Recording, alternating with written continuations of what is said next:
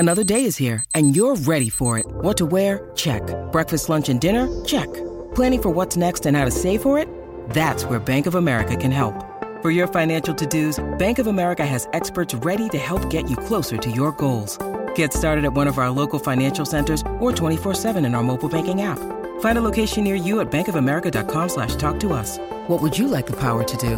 Mobile banking requires downloading the app and is only available for select devices. Message and data rates may apply. Bank of America N.A., member FDIC. I'm Alex Rodriguez. And I'm Jason Kelly. From Bloomberg, this is The Deal. Each week, you'll hear us in conversation with business icons. This show will explore deal-making across sports, media, and entertainment. That is a harsh lesson in business. Sports is not as simple as bringing a bunch of big names together. I didn't want to do another stomp you out speech. It opened up so many more doors. The show is called The Deal. Listen to The Deal. Listen to The Deal on Spotify. When you need mealtime inspiration, it's worth shopping Kroger, where you'll find over 30,000 mouth-watering choices that excite your inner foodie. And no matter what tasty choice you make, you'll enjoy our everyday low prices, plus extra ways to save, like digital coupons worth over $600 each week. You can also save up to $1 off per gallon at the pump with fuel points. More savings and more inspiring flavors make shopping Kroger worth it every time. Kroger, fresh for everyone. Fuel restrictions apply. You're listening to Affected by Altitude, a Purple Row podcast for and by Rockies fans. Thank you for joining us as we discuss all things baseball and Colorado Rockies.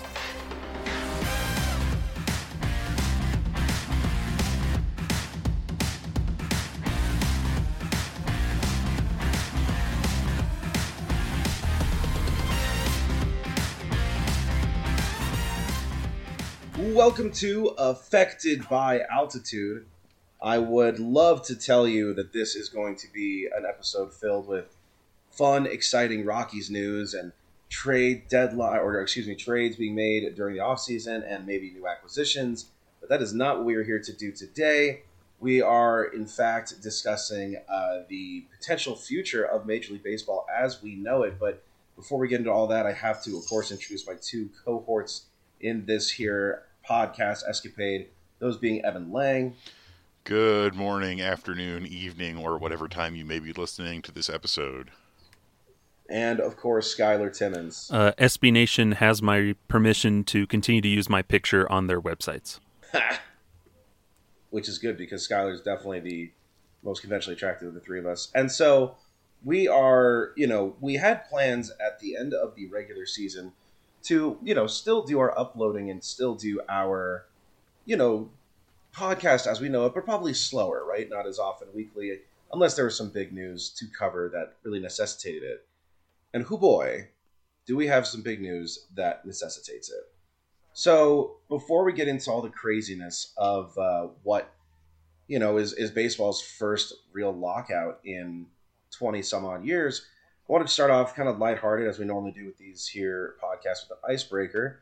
The one that I have for today's discussion is, I'll start with you, Skylar.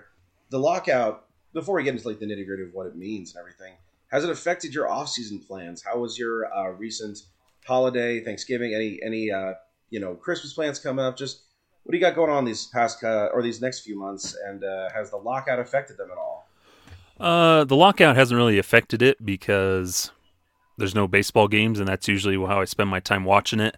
Otherwise, it's just a lot of watching movies and playing countless hours of MLB The Show and whatnot, so not much has changed. Otherwise, it's basketball season's kind of around the corner, so I'll be doing some play-by-play for one of the local schools again like I did last year, but that doesn't start until January, so awesome. Just sort of chilling, and it just ruins my plans to watch Hot Stove every morning on MLB Network. That kind of throws a wrench into the plans.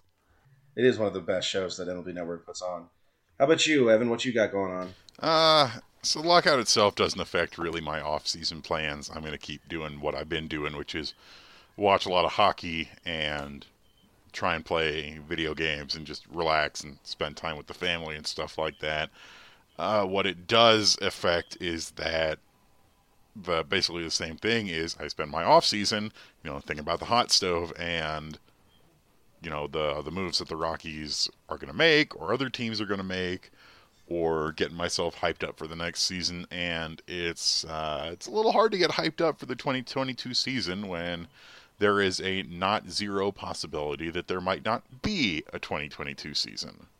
Yep, I get that completely.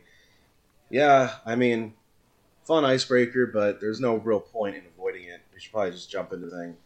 Like I said, we are officially in a lockout. This is not going to be news to anyone that even, somewhat follows MLB baseball.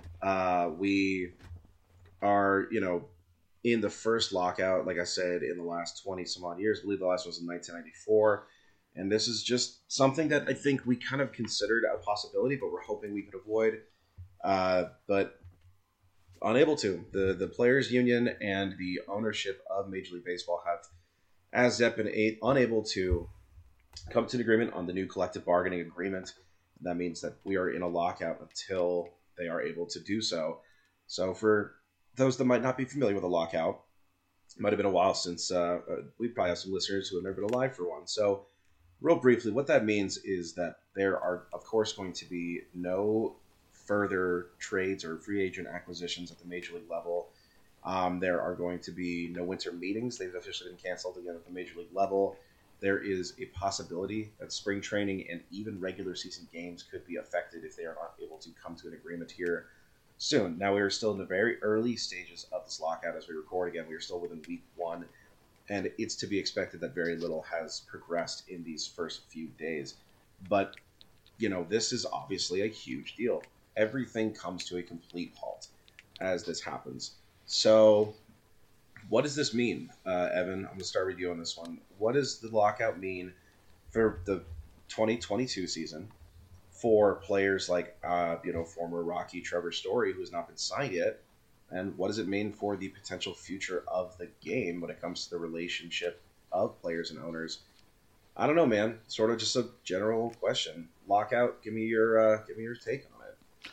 So, for starters, there is, if things go well enough, and you can certainly be hopeful that they will, that this lockout really won't affect the 2022 season that much. That is the worst case scenario. And I'll get into that a little bit later. But for right now, what that means is that players who are still unsigned, like Trevor Story, cannot meet with or negotiate with other MLB teams for a contract. Anyone who had already met with their teams and signed the papers and done their physical, they are signed. They are officially with their team. So John Gray, who we'll talk about a little bit later, is officially a Texas Ranger because he went down to Texas, he had his physical done, and he signed the actual paperwork before we hit that deadline for the lockout. But for folks like Story or for anyone else who remains unsigned, they're going to have to wait until the lockout is officially over and a new collective bargaining agreement has been ratified by the league and the Players Union. Basically what the lockout is and let's be very, very clear on this. This is not something that the Players Union or the players initiate. This is something that the owners initiate, and the owners voted unanimously to initiate a player lockout. And I go through in basic detail on my rock pile from Thursday what a lockout means in very basic terms for the Rockies and for you as a fan. And so we'll go over that in a little bit detail right now. So in addition to what we've said about contracts and free agent signings, trades are also off the table, though there have been some titterings that the league might try and do winter meetings without the players, and they can discuss frameworks of trades between the teams, but just not with the players, and then maybe have some stuff ready to go after the lockout ends. But none of that is set in stone yet. Sure. What it really does mean, though, is quite literally the players are locked out. So they cannot meet with or talk to any team employees, including trainers and coaches and other staff members. They cannot use team facilities. So, like, Herman Marquez had been working with a Rocky strength and conditioning coach at Coors Field with fellow pitcher Ashton Godot, and they can no longer do that. They'll have to find independent coaches or trainers to work with and independent training facilities to work in they are, like I said, quite literally locked out. They don't have access to any of those resources that they normally would. What is not affected is minor leagues, since minor leagues are not part of the Major League Baseball Players Union. Players on minor league contracts are not affected at all. Players can still be signed to minor league contracts, so minor league teams can continue to bulk up their rosters for their farm systems. They can use their minor league training facilities, and as of now, the minor league spring training and regular season are expected to begin on time. Multiple members of the Rockies affiliates, such as the Fresno Grizzlies, have said, we have no intentions of delaying the minor league season. We'll be ready to go on time. A big thing that has happened is that Major League Baseball basically wiped their site clean of player names, player photos, up-to-date news concerning teams and players. And basically all of the news on the website right now is either concerning the lockout or it's talking about historical stuff. So if you go to the Rockies website, one of their top articles is talking about when the Rockies clinched the 1995 wild card. But what it also means is that fans can't utilize things like the film room, where you can look up clips and highlights, and all of the player photos, except for players who are inactive, retired, or moving overseas or something like that, or minor league players, are gone from the website. And this has some really weird other things, like for promotions from some teams, the promotions have been relabeled as like a mystery player or just the position that player plays at for certain giveaways. But of course, you can still buy team merchandise, and you can still buy tickets to 2022 games, though it's hard to believe that a lot of people right now are going to be rushing out to buy tickets for the 2022 season.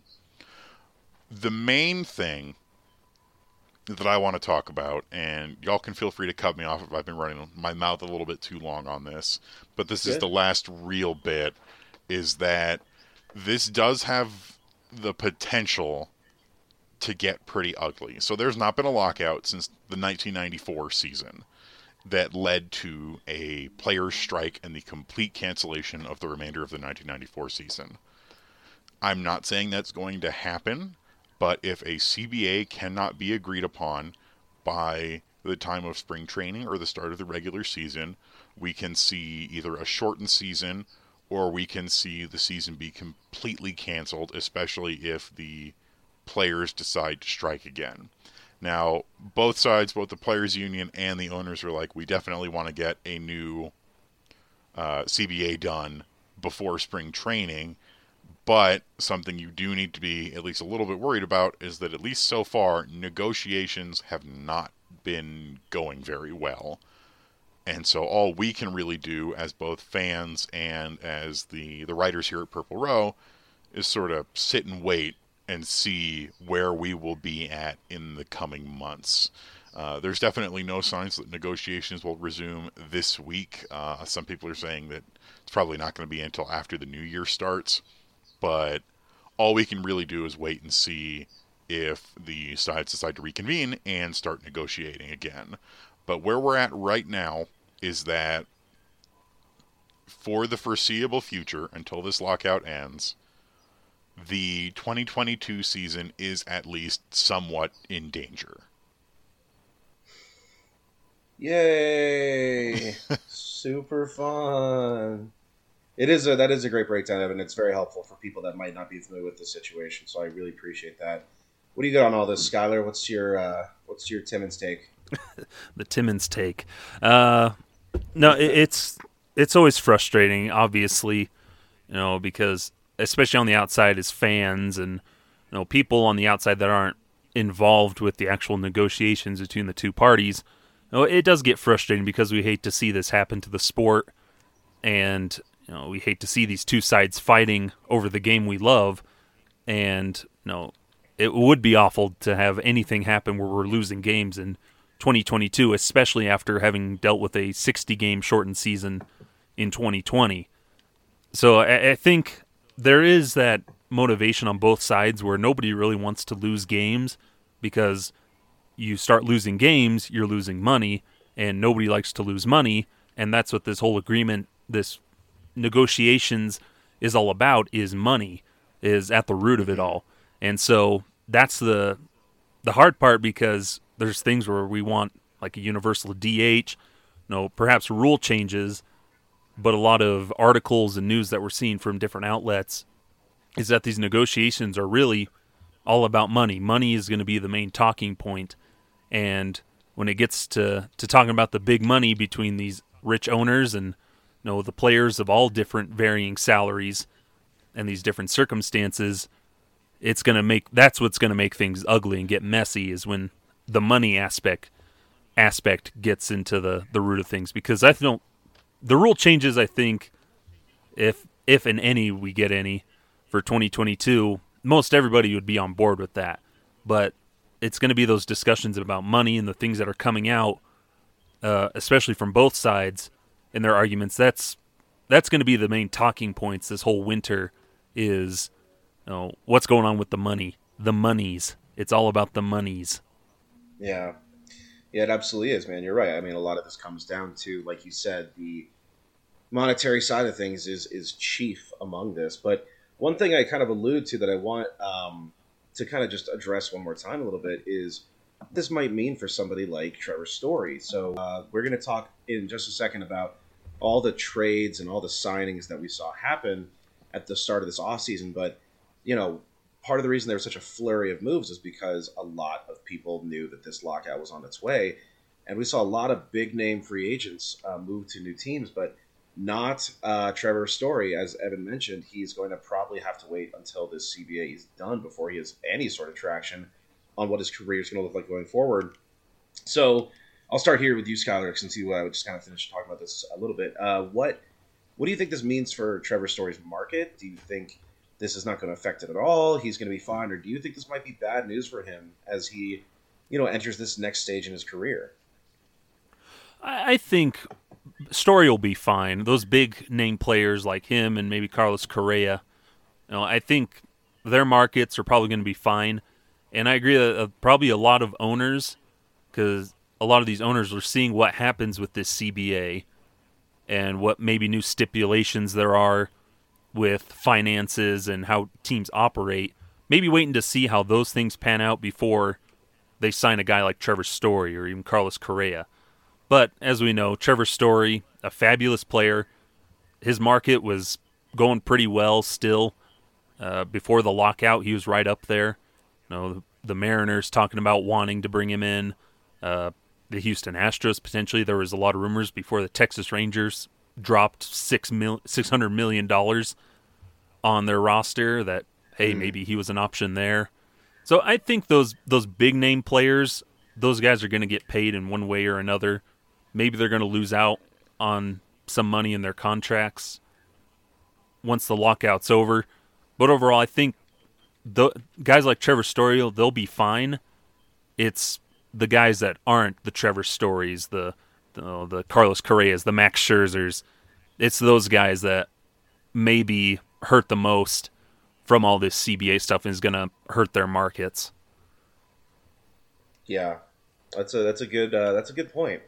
I like how you kind of relate that to the rest of the moves that some of the similar players like Seager have made. What do you think about this, Evan?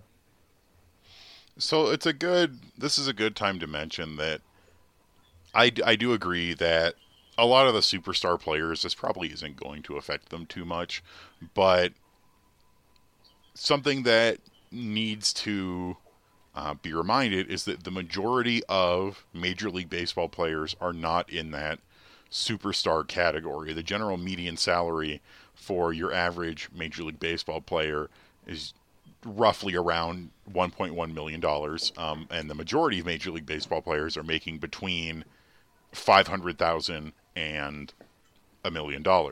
Now, that still seems like a lot to, the average person who, say, makes, $50,000 annually, and especially to minor leaguers who make very, very little, and that's something that definitely needs to change.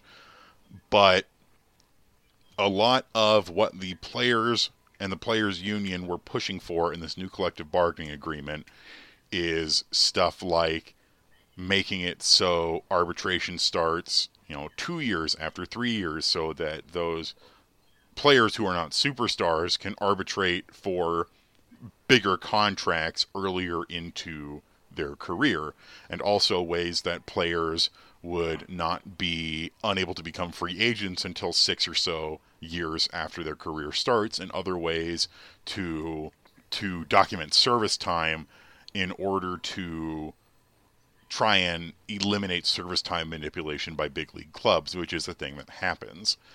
Some of the other stuff that they were going for was pushing for teams to have more, what's the word I'm looking for? Not necessarily force teams to be competitive, but make it so that they need to be putting out a competitive product onto the field. In recent years, there has been revenue sharing where the teams that make more money give some of the money that they make to other teams. But what we have seen is a decline overall in recent years of how much revenue teams are putting towards their team's payroll. And basically, from what I'm understanding, the players wanted to decrease the amount given around by revenue sharing by about $6 million per team, totaling around $100 million, because this revenue sharing is not working in terms of encouraging teams like, say, the Pittsburgh Pirates or the Baltimore Orioles to put a competitive product out on the field. Because we look at Max Scherzer's new contract, and he is making over the next 3 years, or goodness me, I think he's making in a single season more than several teams are putting towards their entire payroll so far in 2022. And that's definitely a problem. And the league has said that they are definitely not wanting to negotiate at all on most of that they don't want to negotiate on free agent time and service time, that they absolutely will not negotiate on the revenue sharing stuff. And they came back and reportedly said, all right, well, if you want this, then we want to slash the player pension fund, which of course is a total non-starter. And things have just been sort of devolving. There have definitely been other proposals, such as the institution of a salary floor and the raising of the luxury tax threshold to encourage teams to spend more and not have it be as punitive when they do spend more, but also make it so that teams have to spend a certain amount on their payroll, like say $100 million. They are required to spend on players and talent in order to, push them to putting out and maintaining a competitive product on the field. But, so far really nothing's been agreed upon. And everybody who's been signed, they're set. And when the season resumes, if the season resumes, their contracts will happen regardless. But then for players who are not your superstars, who are going to make big contracts, there will definitely be some effects for how this all pans out. Yeah. Super fun. What a bummer, huh? This instead of like fun off-season stuff. One more thing I do want to get into before we get into all the signings and, all the moves that have been made before the lockout happened. Just one little bit before we take this commercial break here. Evan, again, starting with you, and then Scott, I want to hear your answer as well. This lockout, it's assumed that at some point they will come to some form of an agreement. Even if it costs games, like whatever, like baseball will not be gone forever. So we must only assume that they will come to some sort of agreement here in the future. What does this lockout mean for the future of Major League Baseball? There's obviously, as we talked today, a lot of bad blood between the ownership, circle and the players union. Do you think this lockout does anything to either negatively or positively potentially affect the relationship of those two parties? Or, I don't know, Evan, what do you think this means as far as player-owner relations for the coming years? So there's already been bad blood brewing between the two sides. We saw it especially during COVID negotiations for that shortened season, where really neither side needed to budge, and there was a lot of going back and forth on who was quote-unquote the bad guy there.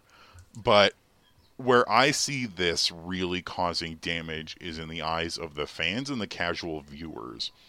Because, unfortunately, as it really tends to go, a lot of your casual viewers see this as just an argument between millionaires and billionaires. But a big thing to realize is that the owners are still vastly more rich and vastly more powerful in terms of the dynamics of Major League Baseball than the players are. And I think this does have a potential to really even further damage the dynamic between the two parties for years to come if things get really ugly here. And I think if things get really bad, there is a potential, though I don't know where it might go, that we could see, say, the ousting of Rob Manfred as the commissioner of Major League Baseball. But it's difficult to say because the owners like Manfred because he makes them money. But the players might necessarily like Manfred, and things can get really complicated there. I know the fans have a very complicated relationship with the commissioner of baseball, leaning towards the negative, especially for Rob Manfred recently, and some of the other things that have come out in this last week, like the multiple baseballs that were used without players knowing in the 2021 season.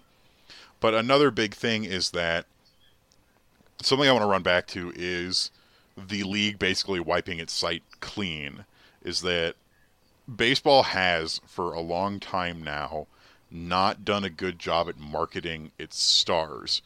And they're kind of damaging themselves, I think, by doing this, because without being able to look at the current players and basically sapping their own websites and things of personality and showing off of the talent, there's really not a lot there.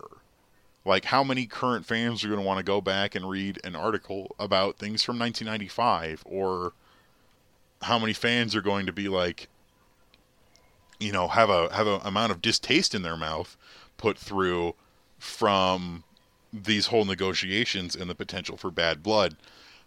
And it really is, I think, baseball damaging its own product here. I don't think baseball's ever going to go away forever, but I definitely think that, Major League Baseball is damaging its own brand here with both the lockout and the really unwillingness to budge on certain negotiation tactics and the inability to market their stars.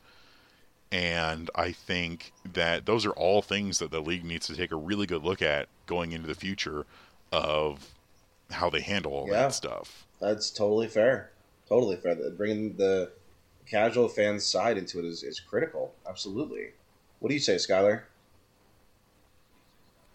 Well, it's exactly that, where this is a detriment to the game, and the sooner they can figure something out for the betterment of the game, that's great. But currently, right now, the longer this goes and the nastier it gets, it's just going to turn off a lot of fans, because here's these two groups that are just fighting over money, so to speak, at the very base of it. That's going to turn off a lot of people, where once February, March rolls around, people don't really care. We've still got basketball and hockey that we can enjoy, or they'll turn to other types of sports. When's the XFL come back? Believe it or not.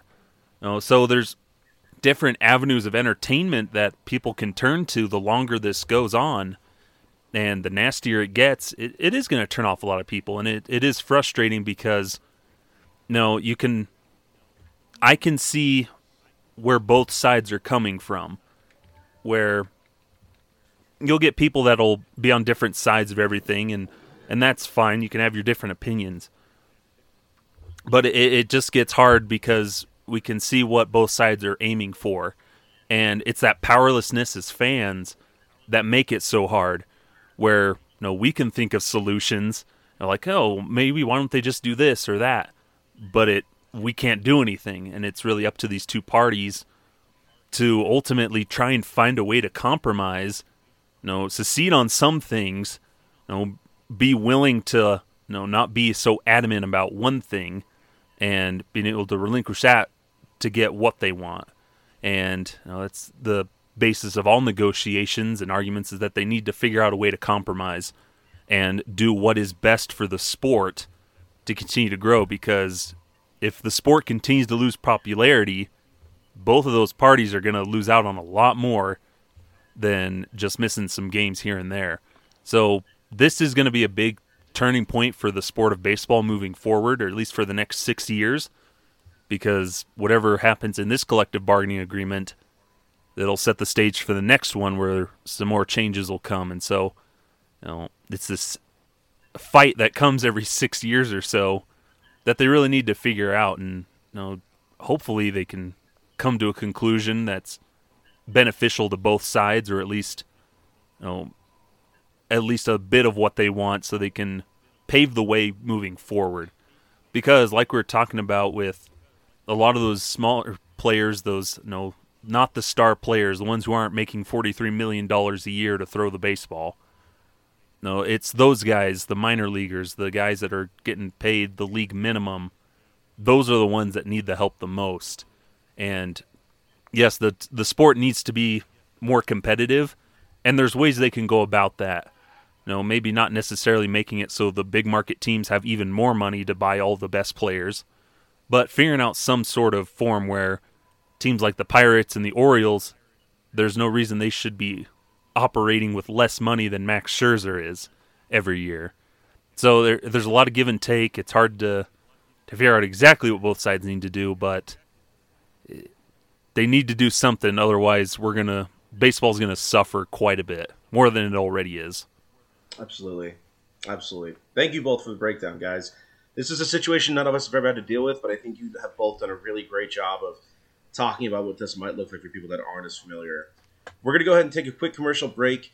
That's enough lockout news for now. There was some baseball news before the lockout itself. We had a lot of signings, really changed the baseball landscape. So we're going to talk about that. We're also going to talk about the official departure of Jon Gray. So stay tuned through this break. We'll be right back here in just a second.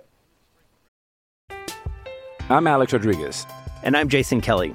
From Bloomberg, this is The Deal. Each week, you'll hear us in conversation with business icons. This show will explore deal-making across sports, media, and entertainment. That is a harsh lesson in business. Sports is not as simple as bringing a bunch of big names together. I didn't want to do another stomp you out speech. It opened up so many more doors. The show is called The Deal. Listen to The Deal. Listen to The Deal on Spotify. And we are back with the second half of the Affected by Altitude podcast. I just realized I forgot to say at the start was my whole spiel about how we are a Rockies Hot podcast hosted by SB Nation, the Rockies affiliation. Weird. But anyway, I just said it. So onward and upward. We talked a lot about the lockout, but that is not the only thing that we have to discuss. There were a pretty hefty amount of moves that were made prior to the lockout becoming official. One of those being officially Jon Gray moving on from the Colorado Rockies and going over to the Texas Rangers. Rangers spent quite a bit of money in free agency, but the first major move they made was acquiring a very strong free agent starting pitcher to really bolster their rotation. So I know we're probably going to have a whole thing about this, and we talked about Jon Gray at length here in the last couple episodes, but it is official that he is now no longer a Rocky and officially a Texas Ranger. Skyler, kind of closing thoughts on Jon Gray as his career with Colorado has officially ended. Well, I'll start by speaking his language. Woof woof, ow. But it's rough to see him go, because I'd mentioned before that it wasn't a deal breaker or anything for me if he ended up leaving. The thing that's the most frustrating is just how the Rockies kind of bungled the whole situation, because he wanted to stay here and we just couldn't get it done. And so now he leaves the team, signing that 4-year, $56 or so million contract with the Rangers, which was just a bit over what the Rockies had initially offered. and it's hard to think that they couldn't up their offer just a bit to match that and whatnot, because he's only going to get paid about $14 million a year. So that's kind of frustrating, where it wouldn't have took much more from the Rockies to keep him around, which they obviously wanted to, and he wanted to stay. But instead, he goes to a much improved Rangers team, and the Rockies get absolutely nothing in return except an egg in their face. Yeah. It is tough that offer was not, it wasn't in the stratosphere. Like it's something that seemed very doable. So that is a very frustrating point of it. What do you got on it, Evan? So I said last time that I wasn't bothered by the Rockies not really offering him the $18.4 million qualifying offer. But what does frustrate me, like Skyler said, is that, we don't have all the information right now, but it really does appear that the Rockies screwed up this a lot, where John Gray says he wants to stay, and the Rockies say they want him to stay. But they don't start contract negotiations until the very end of the season, only give him one offer, and it's widely considered a lowball of 3 years and $35 to $40 million. And then the Rangers swoop in, and the offer they make him is only for 1 year more and slightly more money. That averages out to over 4 years he'll make roughly $14 million a year, versus the Rockies offer had him at between $10 and $11 million a year. And now, because we didn't trade him at the deadline when there probably were some offers on the table for him, the Rockies get nothing and see a fan favorite pitcher and a guy who had succeeded at altitude walk away to a team that lost over 100 games in 2021. Like, the Rangers were not good last year, but here they are spending a ton of money to improve their team. Like $600 million they've signed John Gray and Corey Seager and Marcus Semien, whereas the Rockies have now lost John Gray and Trevor Story following suit.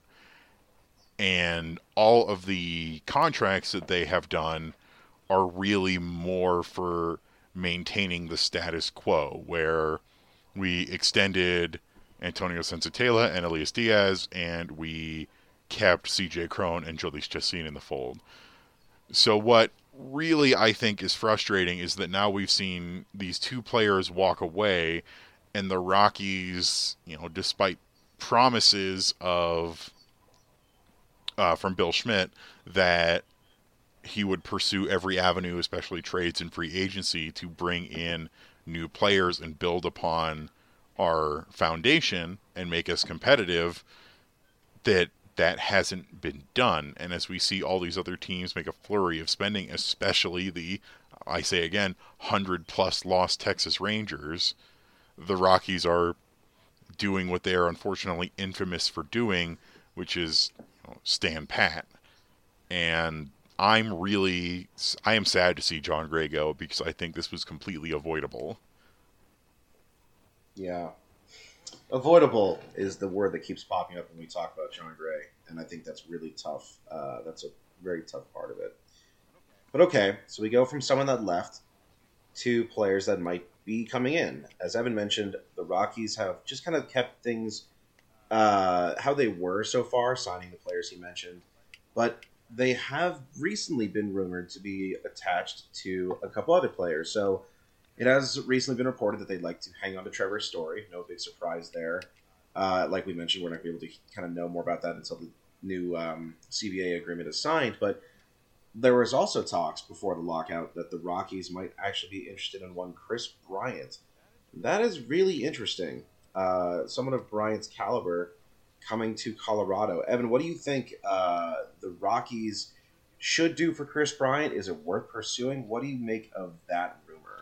So the Rockies were linked to Kris Bryant and also Kyle Schwarber, and then the Trevor Story one got complicated because John Heyman reported that the Rockies were reopening contract negotiations with Trevor Story, and then the Denver Post Patrick Saunders basically said, no, that's not true. So we really don't know where we're at with that. But multiple sources did discuss that the Rockies had been in talks with bringing in Chris Bryant to play third base. Oh goodness! They never specified what position he'd play. Or outfield, because I know he can also play corner outfield. And it would be a solid addition for the Rockies, depending on how much they pay for him. The rumor was that Brian is looking for something like a 6-year deal for, what was it, like $180 million or something like that. But that raises a lot of other questions of, well, we already had a third baseman that we were paying a lot of money for, and then made him mad and traded him away. But Chris Bryant, I think, would be a good addition because he's got history of playing at Coors Field. He's not super old yet. He's generally considered to be in his prime. He's, I think, 29 right now, which is not super, super old. Wanting a 6-year contract when he's about to be 30, because I think he'll be 30 in January, is a little odd, just because then we'd have him until his age 36 season, and you don't really know how he's going to go from there. But he's a good power bat and a good bat in general that can play multiple positions. He's got the versatility that the Rockies really like, and you don't really know where they'd play him. They could put him in right field, they could put him in left field, he could play third base, and you move Ryan McMahon over to second. But, you know, it's really tough to make a lot of judgments on this until we know exactly where things are at, which we're not going to know until after the lockout ends. Yeah, absolutely. And Skyler, you mentioned that the position of Chris Bryant was not necessarily determined yet. Does that change your opinion on whether or not they should make a move on Bryant? Well, the thing that comes to mind, even without signing any of these guys, is, you know, the non-tender deadline came and passed, and the Rockies kept everybody, you know, and so that kind of muddies the water a bit, because personally, have Chris Bryant come and play him in left field or something, that would be amazing. You know, I think that would be a really cool move to make and have him around. But the roster's currently full, and we're keeping at the moment all of our players at the moment. So Raimel Tapia survived the non-tender deadline and everything, so presumably he's going to start in left field, or Connor Joe or something. So like we mentioned before with John Gray and all the signings they've done so far, it's mostly keeping the status quo. And because time and time again we hear the same thing of, we're just a few pieces away from contending. No, we believe in this group of guys. They just need to play better. Well, look at the Texas Rangers and the team they had, and they decided to go out and really improve weak spots that they had. And whereas the Rockies were about to lose perhaps 2 pieces, we've already lost one, presumably lose another. We already lost our franchise third baseman before the 2021 season. So we're just kind of stuck in the water.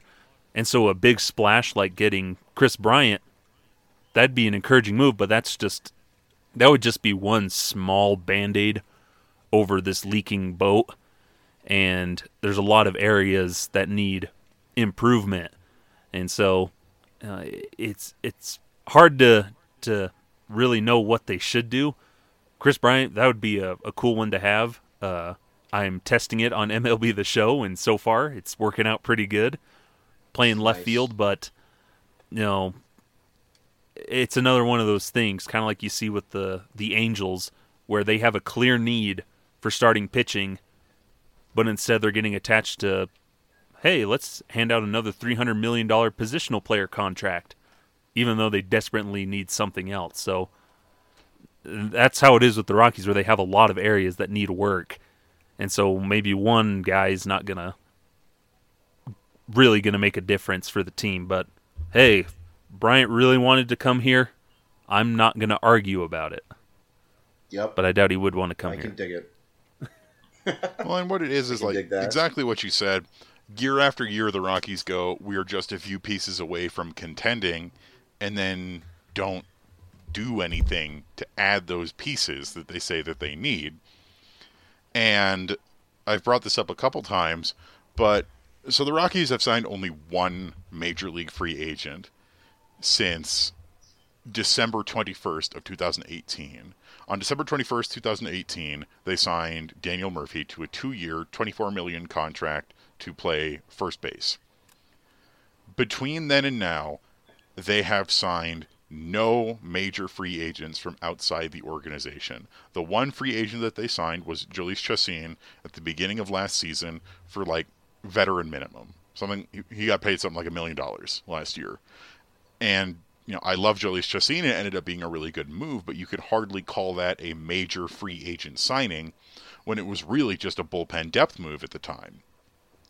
And then it's the same where that continues of, yes, we just, got new contracts for both Chacín and for CJ Cron, but they are not exactly coming from outside the organization.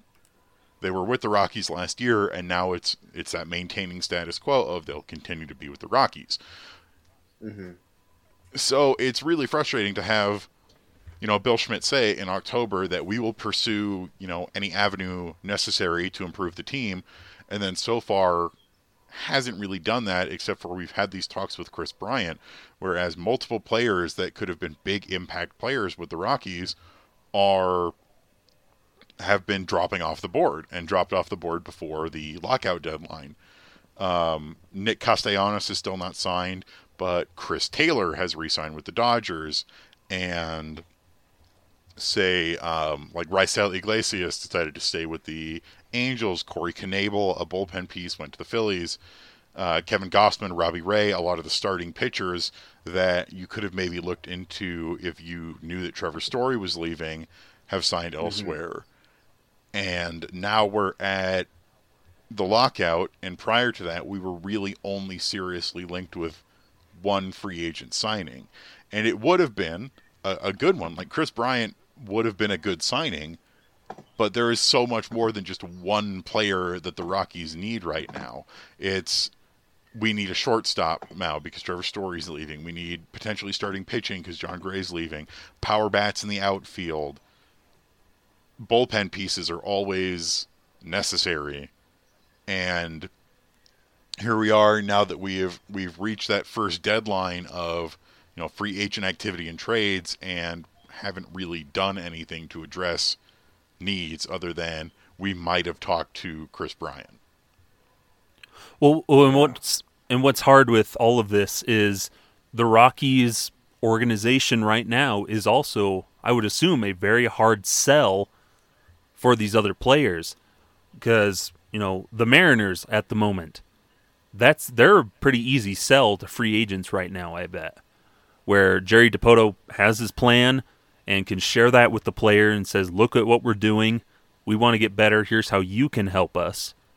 And that gets them Robbie Ray. They now have the reigning Cy Young Award winner headlining their rotation. Pretty good rotation, just got even better after losing some of their pieces like Kikuchi, and they lost Tyler Anderson. Now they add a big piece to that. Now the Mariners are a lot easier sell to other players. So maybe some of those free agents that they're wanting to pursue, like Kris Bryant or Trevor Story. And then, for the Rockies, they're a very tough sell at the moment, where, hey, look at how we've lost 3 of our core players over this one calendar season. Do you want to come play with us and be our next star? No, it's a really hard one. And the players, we have good players on this team. There's no doubt about that. And the front office, I think, as a whole in the organization, that's the tough part to sell. And with the way media is today and the things that have come out with the Rockies, I think agents and players, especially the prominent ones that really could come make a difference here, I wouldn't blame them if they're a little wary. Like, I don't know about the Rockies, but those Texas Rangers are looking really good right about now. They're willing to pony up some cash for me. I'll go play with. Because it really is. Play with those guys. There's been no evidence over the last 4 or 5 years that the Rockies are really willing to open up the checkbook to make big improvements, with that last major free agent signing being in 2018. So we've now gone 2019, 2020, 2021 of really not spending or trading or making the deals to improve the team, and not really having a clear direction of otherwise the front office saying, oh, we're just a few pieces from contending. And if we're just a few pieces from contending, then why are we not bringing in those pieces? Especially when the major front office news for this offseason so far is that the Rockies finally replenished their analytics staff. Yeah. No, those are good points, because you're right. Like, with history, recent history being what it is, like, you guys make really good points about these free agents maybe not looking at Colorado as the most desirable destination.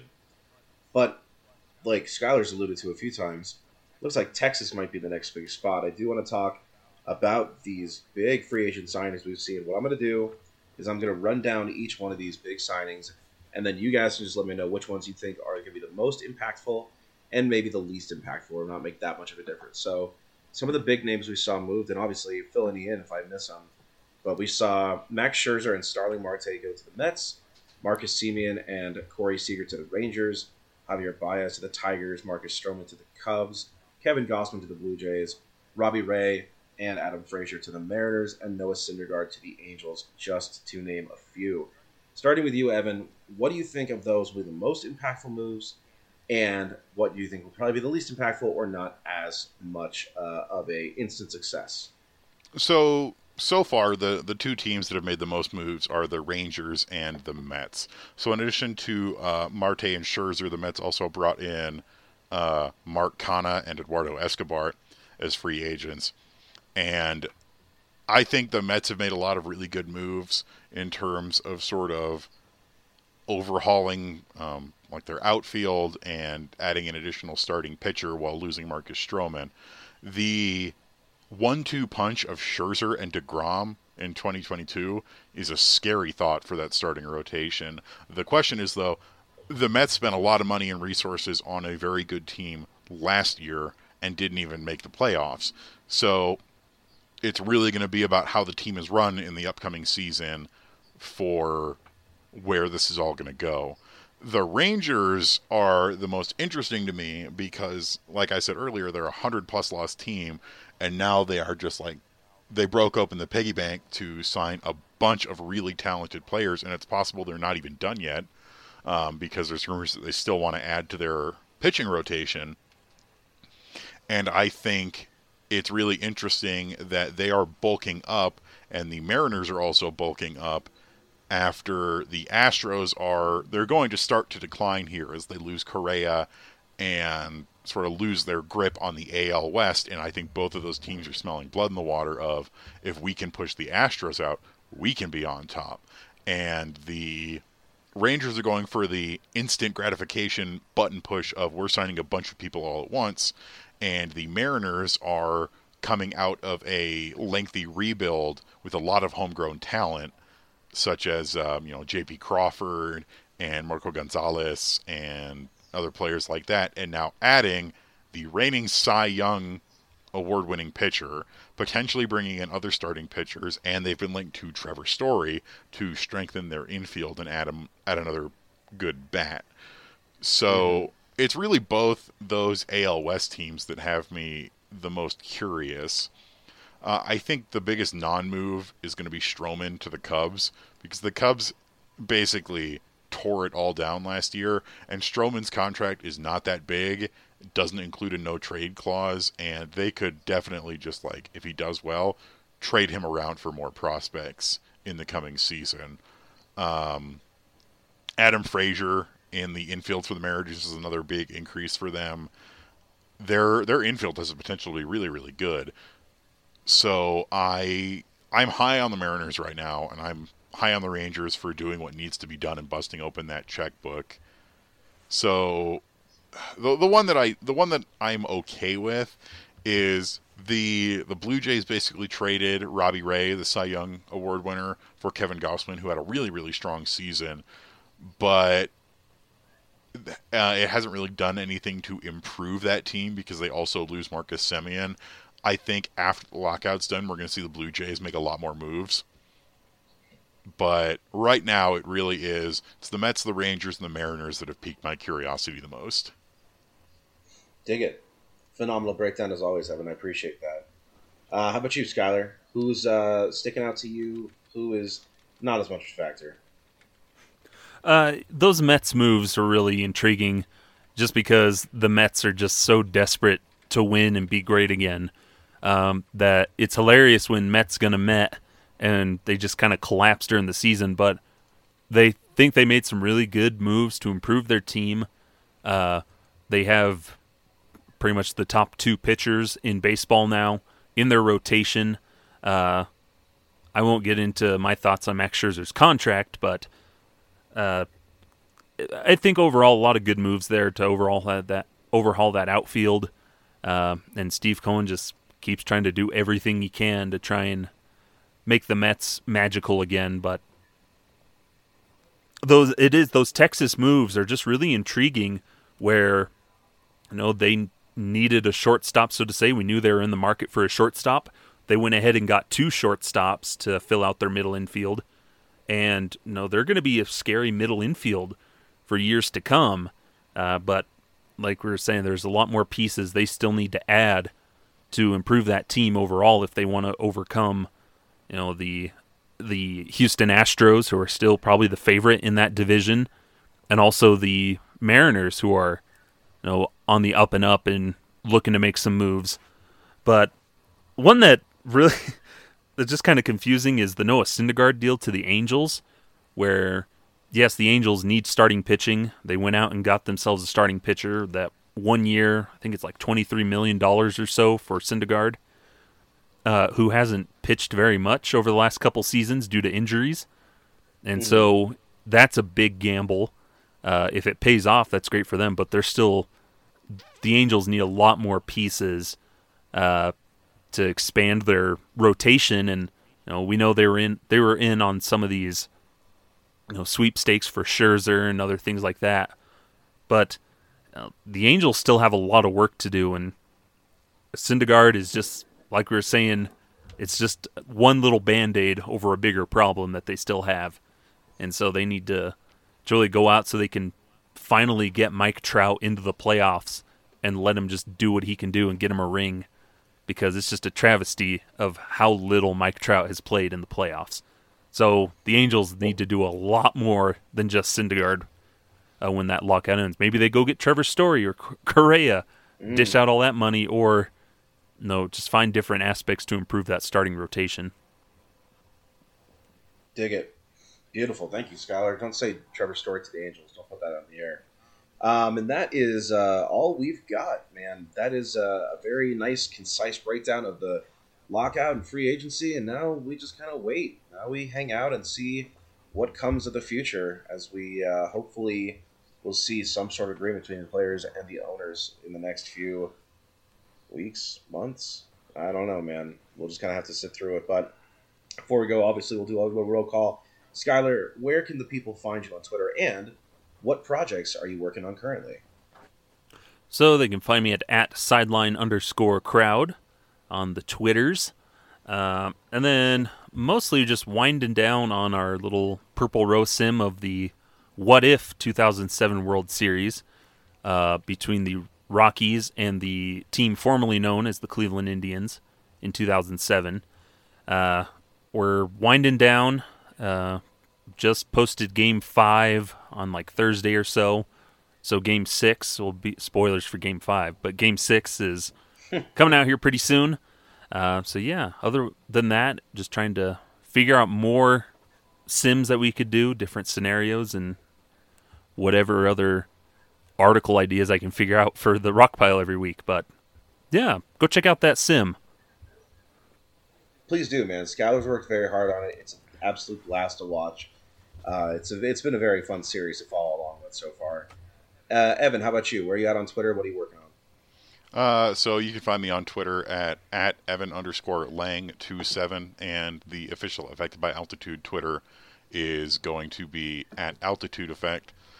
Currently, I'm not really working much on special projects other than just doing my weekly rock piles. I recently introduced a hopefully recurring segment that's going to be, I think, a lot of fun, which is, I'm calling it the He Could Have Been a Contender, where I discuss players that people were pretty certain were going to be the next big superstar for the Rockies, and for one reason or another just didn't pan out. But that's really about all I'm working on right now, other than doing my weekly rock piles and the podcasting stuff. Real quick, before we move on, I want to give a shout out to Rockies team photographer Matt Dirksen, who is stepping down from his position as the Rockies team photographer. Wish him all the best. He's taken some amazing photos and been an amazing part of Rockies history. And yeah, I hope whatever comes next for him is going to be amazing. 100%. The great part of Rockies history, taking some iconic photos. So big love to him. Thanks for shouting that out, Evan. For myself, you can find me at Cormac Battle Pro. That is CORMAC Battle Pro. Always down to talk some baseball, some wrestling, some Super Smash Brothers, whatever. As far as what I'm working on currently, I am involved with one series that I've started doing a lot more of recently. It's called My Guy. It's where I talk about some fringe players and people for the Rockies that were never really superstars or icons, but I think were just a lot of fun and left some sort of legacy with the Rockies. I've discussed Brandon Barnes, Tony Walters, and then hopefully by the time this year podcast comes out, my most recent article will be out where I discuss Renee Latchman, who I just was a funny guy. And that is it for us, man. We appreciate you always sticking with us here through the Affected by Altitude podcast. Not sure what the future holds with this lockout, but we'll find something to gawk about at some point. So until next time, Skyler, hit him with it. Farewell. And we're out. Thanks, y'all.